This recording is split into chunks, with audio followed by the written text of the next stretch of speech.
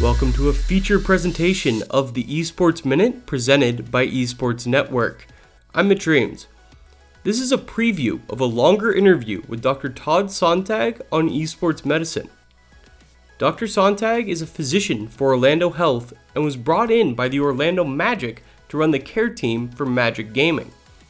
Magic Gaming is part of a larger trend of NBA 2K League franchises bringing traditional sports practices to esports. Chief among them is health and wellness. According to Dr. Sontag, that increased focus on players' health has meant bringing in a variety of specialists.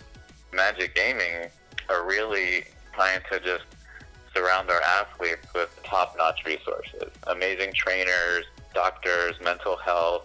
In the full podcast, we cover all of those aspects, but one injury is often associated with esports players, and that is carpal tunnel. Dr. Sontag explains what carpal tunnel is and why it can be so dangerous. Carpal tunnel is probably the most common gaming injury. What carpal tunnel is basically it's a trapped nerve in your wrist. If you ignore it, carpal tunnel can become a major injury. Sometimes it's something that needs surgery. That wraps up this interview edition of the Esports Minute.